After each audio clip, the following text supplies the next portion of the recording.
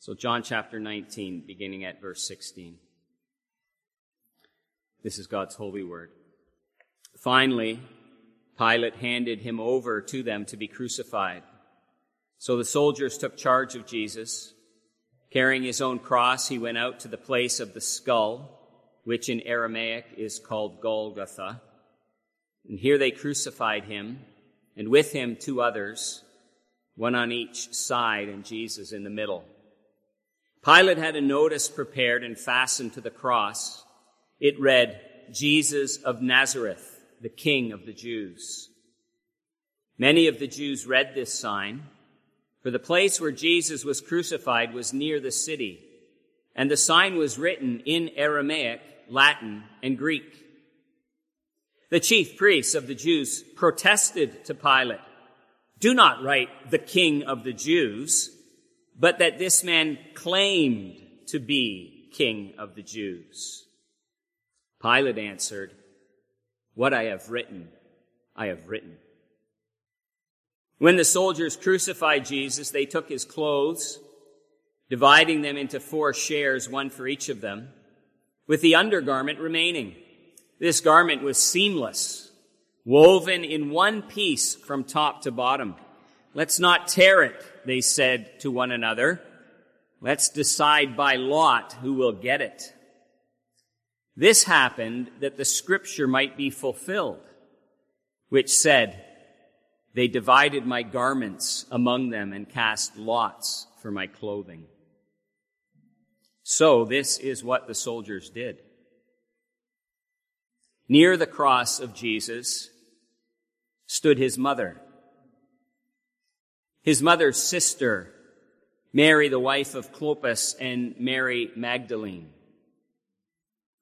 When Jesus saw his mother there, and the disciple whom he loved standing nearby, he said to his mother, "Dear woman, here is your son." And to the disciple, "Here is your mother." From that time on, this disciple took her into his home. And the grass withers and the flowers fall, but the word of our God stands forever. Beloved, Proverbs 23:22 says, "Listen to your father who gave you life, and do not despise your mother when she is old." Our Savior, the God-man, mediator, Jesus Christ, lived a perfect life. He obeyed the 10 Commandments completely and continually while on this earth. He loved God and loved his neighbor with perfect moral purity. And even as God the Son incarnate in his humanity, then, he honored his father and mother. As Jesus was born and then grew in wisdom and in stature and in favor with God and man in that home in Nazareth, what an experience that must have been for Joseph and Mary. Have you ever employed your sanctified imagination? Jesus was never sinful, never in the wrong, never needed to ask forgiveness. His parents would have had to ask him on occasion, no doubt, but he never needed to ask forgiveness from them.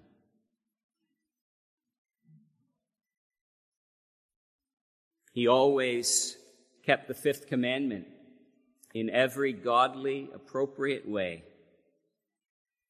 And even now on the cross, as we've just heard John 19, even in his greatest suffering, this 3rd saying of our Savior from the cross shows that Jesus was considering others before himself. And he was still fulfilling all righteousness as our covenant head in our place, so that we could have a perfect righteousness before God, imputed to us and received by faith alone. This is what's involved as we come here to the third saying from the cross. We've already heard, I trust you remember, a word of forgiveness. Father, forgive them, for they know not what they do. And a word of assurance to the one thief, today you will be with me in paradise.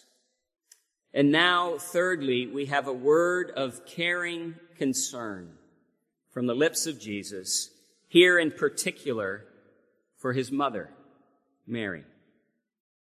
We want to consider this third saying from the cross in two senses. First, in terms of what it shows us regarding earthly relationships. And then secondly, what it would have to say in terms of gospel relationships. So earthly relationships and gospel relationships. Well, first, the earthly. When Jesus was born, boys and girls, you know, Mary was his mother. There was no face on the earth that Jesus' face resembled more than hers. But Joseph was his stepfather, as it were. Luke 3:23 says, Luke says, now when Jesus himself was about 30 years old when he began his ministry, he was the son, so it was thought, of Joseph. Because you know Luke 1:35, the angel answered, the Holy Spirit will come upon you, and the power of the Most High will overshadow you. So the Holy One to be born will be called the Son of God. And so a mother and a stepfather, but Jesus honored his parents, Joseph and Mary. In Luke 2:51 we read, and he went down with them and came to Nazareth, and he continued in subjection to them. It's the word for submit. Submission. Jesus was submissive to Mary and Joseph. And now here, many years later, Jesus is at Golgotha. On a cross, he's about to die. And he continues to fulfill his duty to his mother. He's walking in the footsteps of David of the Old Testament, who had a similar concern for parents. 1 Samuel 22 verse 3, from there David went on to Mizpah in Moab and said to the king of Moab, would you let my father and mother come and stay with you until I learn what God will do for me? He had a concern to take care of parents. It's in a section discussing widows in the church that Paul wrote in the New Testament in 1 Timothy 5:8, anyone who does not provide for their relatives, and especially for their own household, has denied the faith and is worse than an unbeliever. I think most often we think of that as parents having an obligation to take care of their children. But in the context, the primary application is for children to take care of aging parents. And so Jesus is having a word here of caring concern for his mother Mary. Joseph, most assume, must have died sometime prior to this. Some have asked, why not his brothers? We don't know. They, at this time, not yet believers. John 7:5, for even his own brothers did not believe in him. It's not till later in the book of Acts we see them associating with the church. Jesus, even while he lived, could say foxes have holes and birds have nests, but the Son of Man has no place to lay his head. He had really no earthly resources. The soldiers gambled for his last possession of any worth, a seamless robe that was taken from him. And so when Jesus saw his mother there and the disciple whom he loved standing nearby, he said to her, "Woman, here is your son." And to the disciple, "Here is your mother."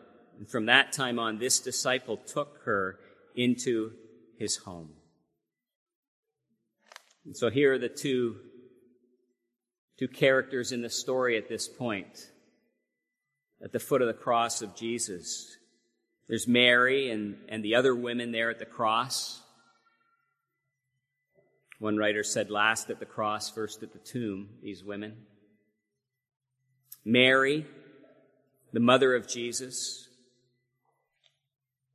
was there on Golgotha. As one writer said, she it was who first planted kisses on that brow, now crowned with thorns. Experiencing now what Simeon had said so many years before. Simeon blessed them and said to Mary, his mother, "This child is destined to cause the falling and rising of many in Israel, and to be a sign that will be spoken against, so that the thoughts of many hearts will be revealed, and a sword will pierce your own soul too." There's Mary.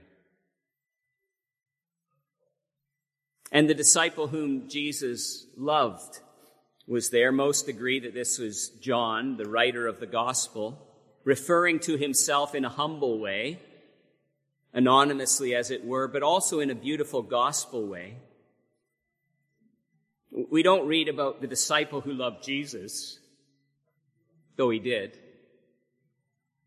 but the disciple whom Jesus loved. And that's most significant, isn't it? This is love, not that we loved God, but that he loved us and gave his son an atoning sacrifice for our sins.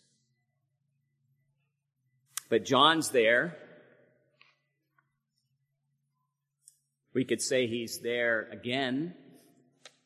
Matthew 26:56, then all the disciples deserted him and fled. There was a time when no one was there. And it must be so as part of the suffering of Christ. The high priest enters the Holy of Holies alone. Only he could do the work. Jesus was the only one qualified to do the work of sacrifice and sacrificing himself. And in wrath, he must be utterly alone. No angel to minister on the cross, no friend to encourage, no father even to console him then. Jesus suffered hellish punishment on the cross, and hell is filled with people who exist in utter aloneness. In hell, no one is with anyone but against everyone.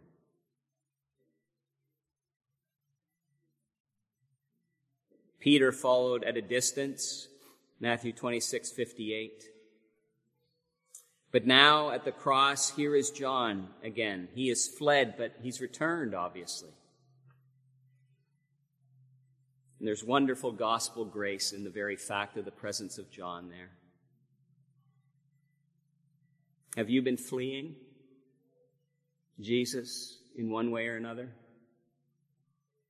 For whatever reason, you've been keeping your distance from Jesus. Judas felt convicted and fled away from Jesus. John must have felt convicted and fled toward Jesus, back to the cross. Prodigal sons and prodigal daughters are always welcomed back, looking to the cross. Well, here's this scene. And the occasion of the third saying of Jesus from the cross. How does it apply to us today? Well, first and foremost, we need to see Jesus as the Lord, our righteousness. That he lived the life that we could never live, a life of perfect righteousness before the holy God, as our Savior, as our Redeemer. And then, only then, do we look to Jesus as our example in the Christian life. And here he is the Lord our righteousness, an example of being the Lord our righteousness, and our example in the Christian life, in that children are to honor and then care for their parents, where and as they are able.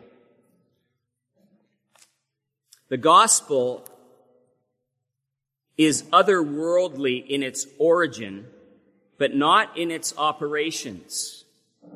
The grace of God saves and sanctifies people in their relationship to God, but also in all our earthly relationships. John Flavel said, "I have often told you that it is the honor of the gospel that it makes the best parents and the best children, the best masters and the best servants, the best husbands and the best wives in the world." We live increasingly in a culture, we are told, of elder neglect and even elder abuse. The last 2 years has brought that into sometimes shocking light. It is a Christian duty to take care of those who once took care of us. That doesn't always look the same. Doesn't mean we will always have our parents in our home at some point, for instance.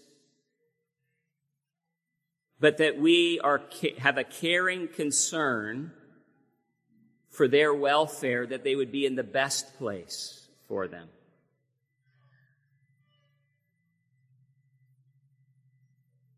When I visited the Ganses last week, Rich is there in a home. And that's hard, but that's the best place for him. And you can understand the temptation to feeling guilty about that, and even the accusations that come at times from people that his wife ought to feel guilty about that. Caring concern sees that our loved ones are in the best place for them. And if they should be out of our homes, that we would never let it be the case that they are out of sight, out of mind. How many of our elderly in the nursing homes and senior facilities around us never get a visit?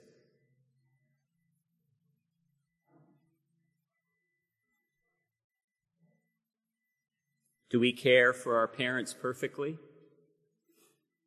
No. The Lord our righteousness, he did perfectly. And we receive that righteousness by faith to cover us and to cover all the ways in which we fall short, even as we have his example to walk in his footsteps. And let me mention just one other thing, as some have pointed out, I think helpfully, that Jesus gave this duty of care to the one he loved. He saw the disciple whom he loved there and said, "Woman, behold your son, and here is your mother." Caring for those who need special care is not a punishment. It should be seen as a privilege. Could you imagine John hearing these words from the lips of Jesus and saying, looking at Mary and just saying, "Thanks, but no thanks. I've got enough to deal with. Why are you saddling me with this burden?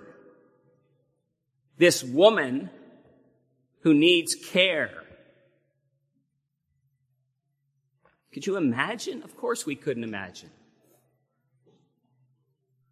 And yet often the world sees people with special needs only as burdens.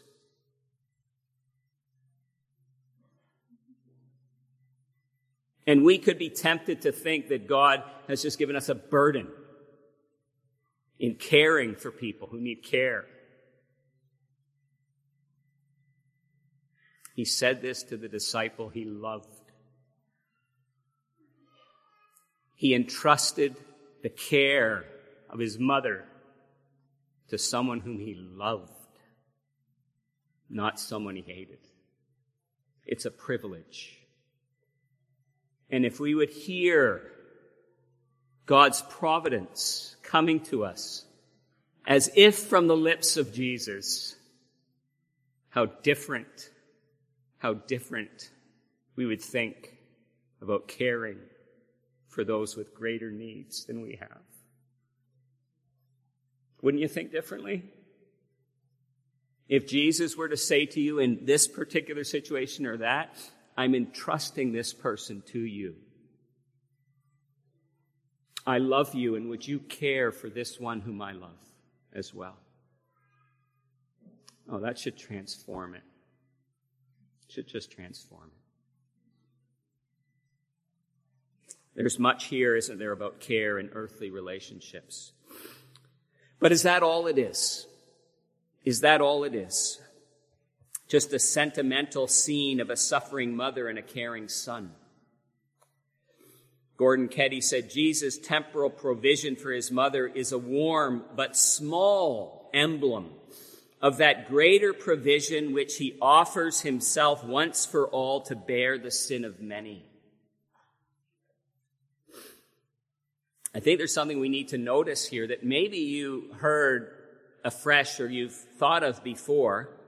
Listen to what Jesus said. He saw his mother there and the disciple whom he loved standing nearby, and he said to his mother, here I'm reading the NIV, "Dear woman, here is your son."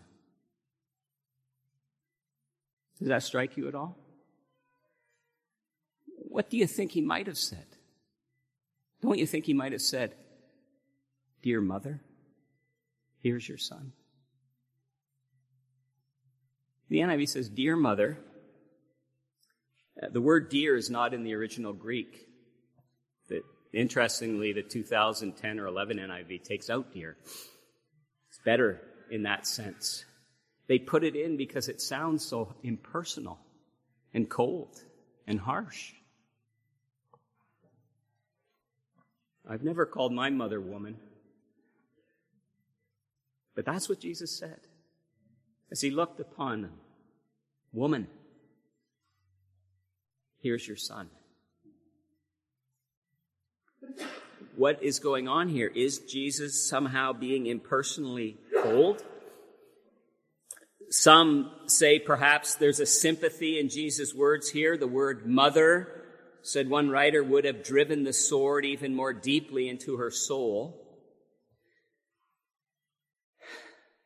But if we're thinking about it on that level, we have to be on guard. There is an unhelpful, even unchristian sentimentalism that can creep into the cross of Jesus.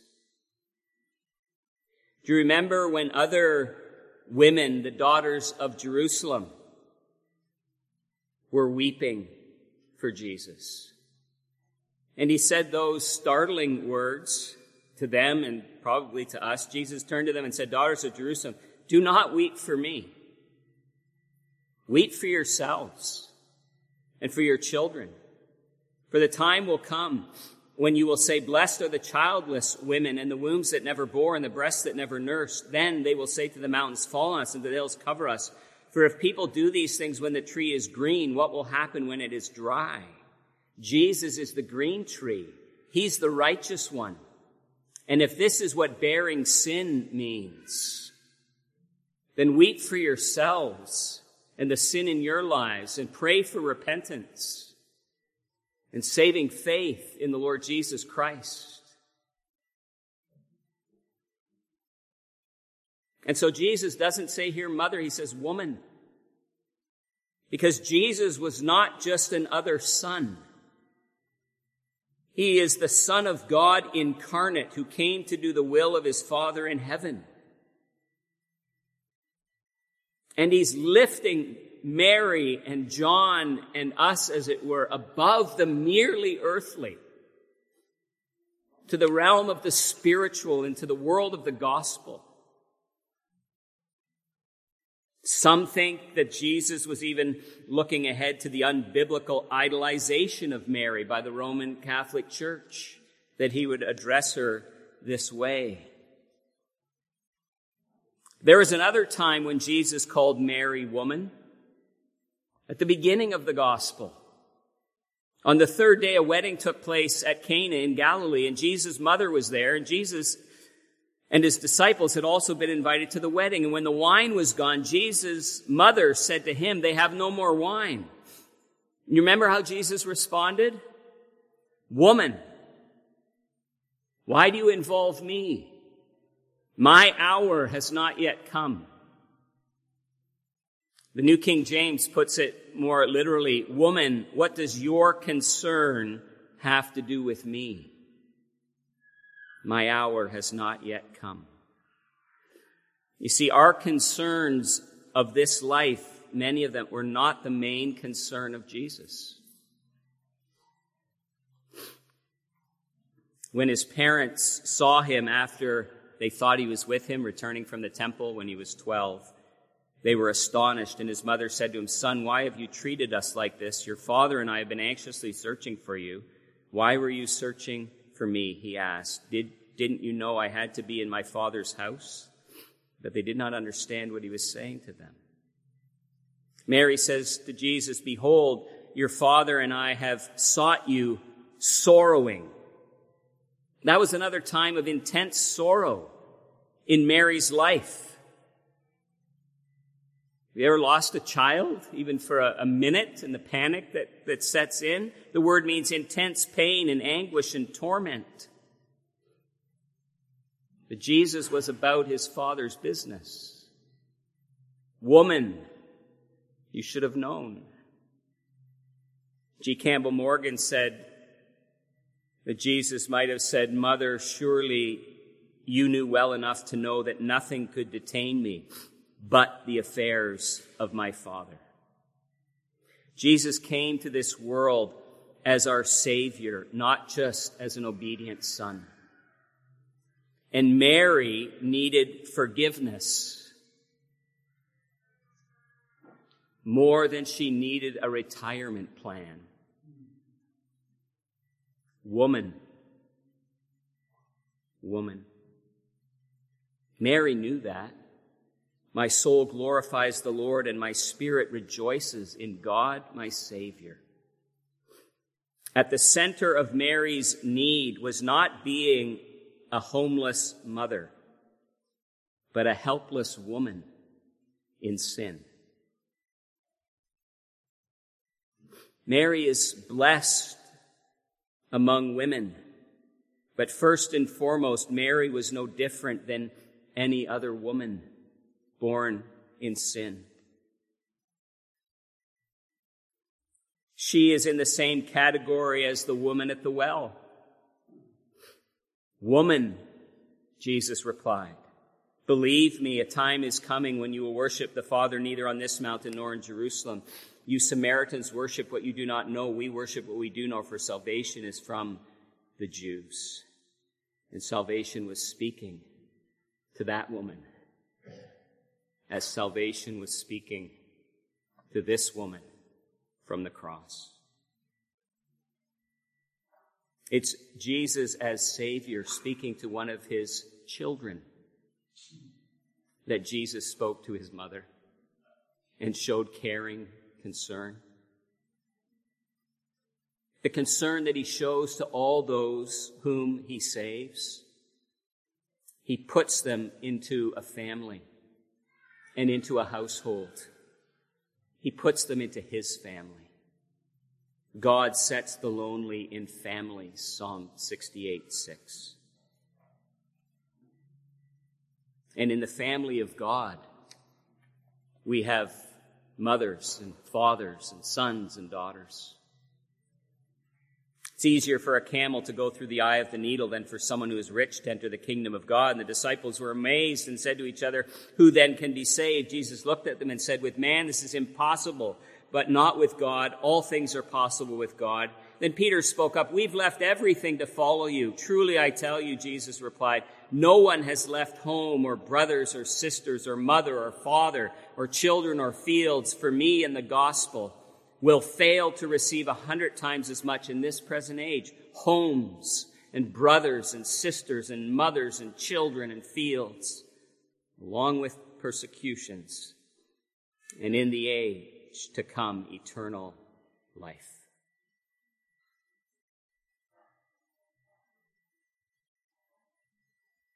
This third saying of Jesus from the cross is a word of caring concern for his mother Mary in her earthly relations. But this word from Jesus on the cross is a word of caring concern for all the disciples whom he loves.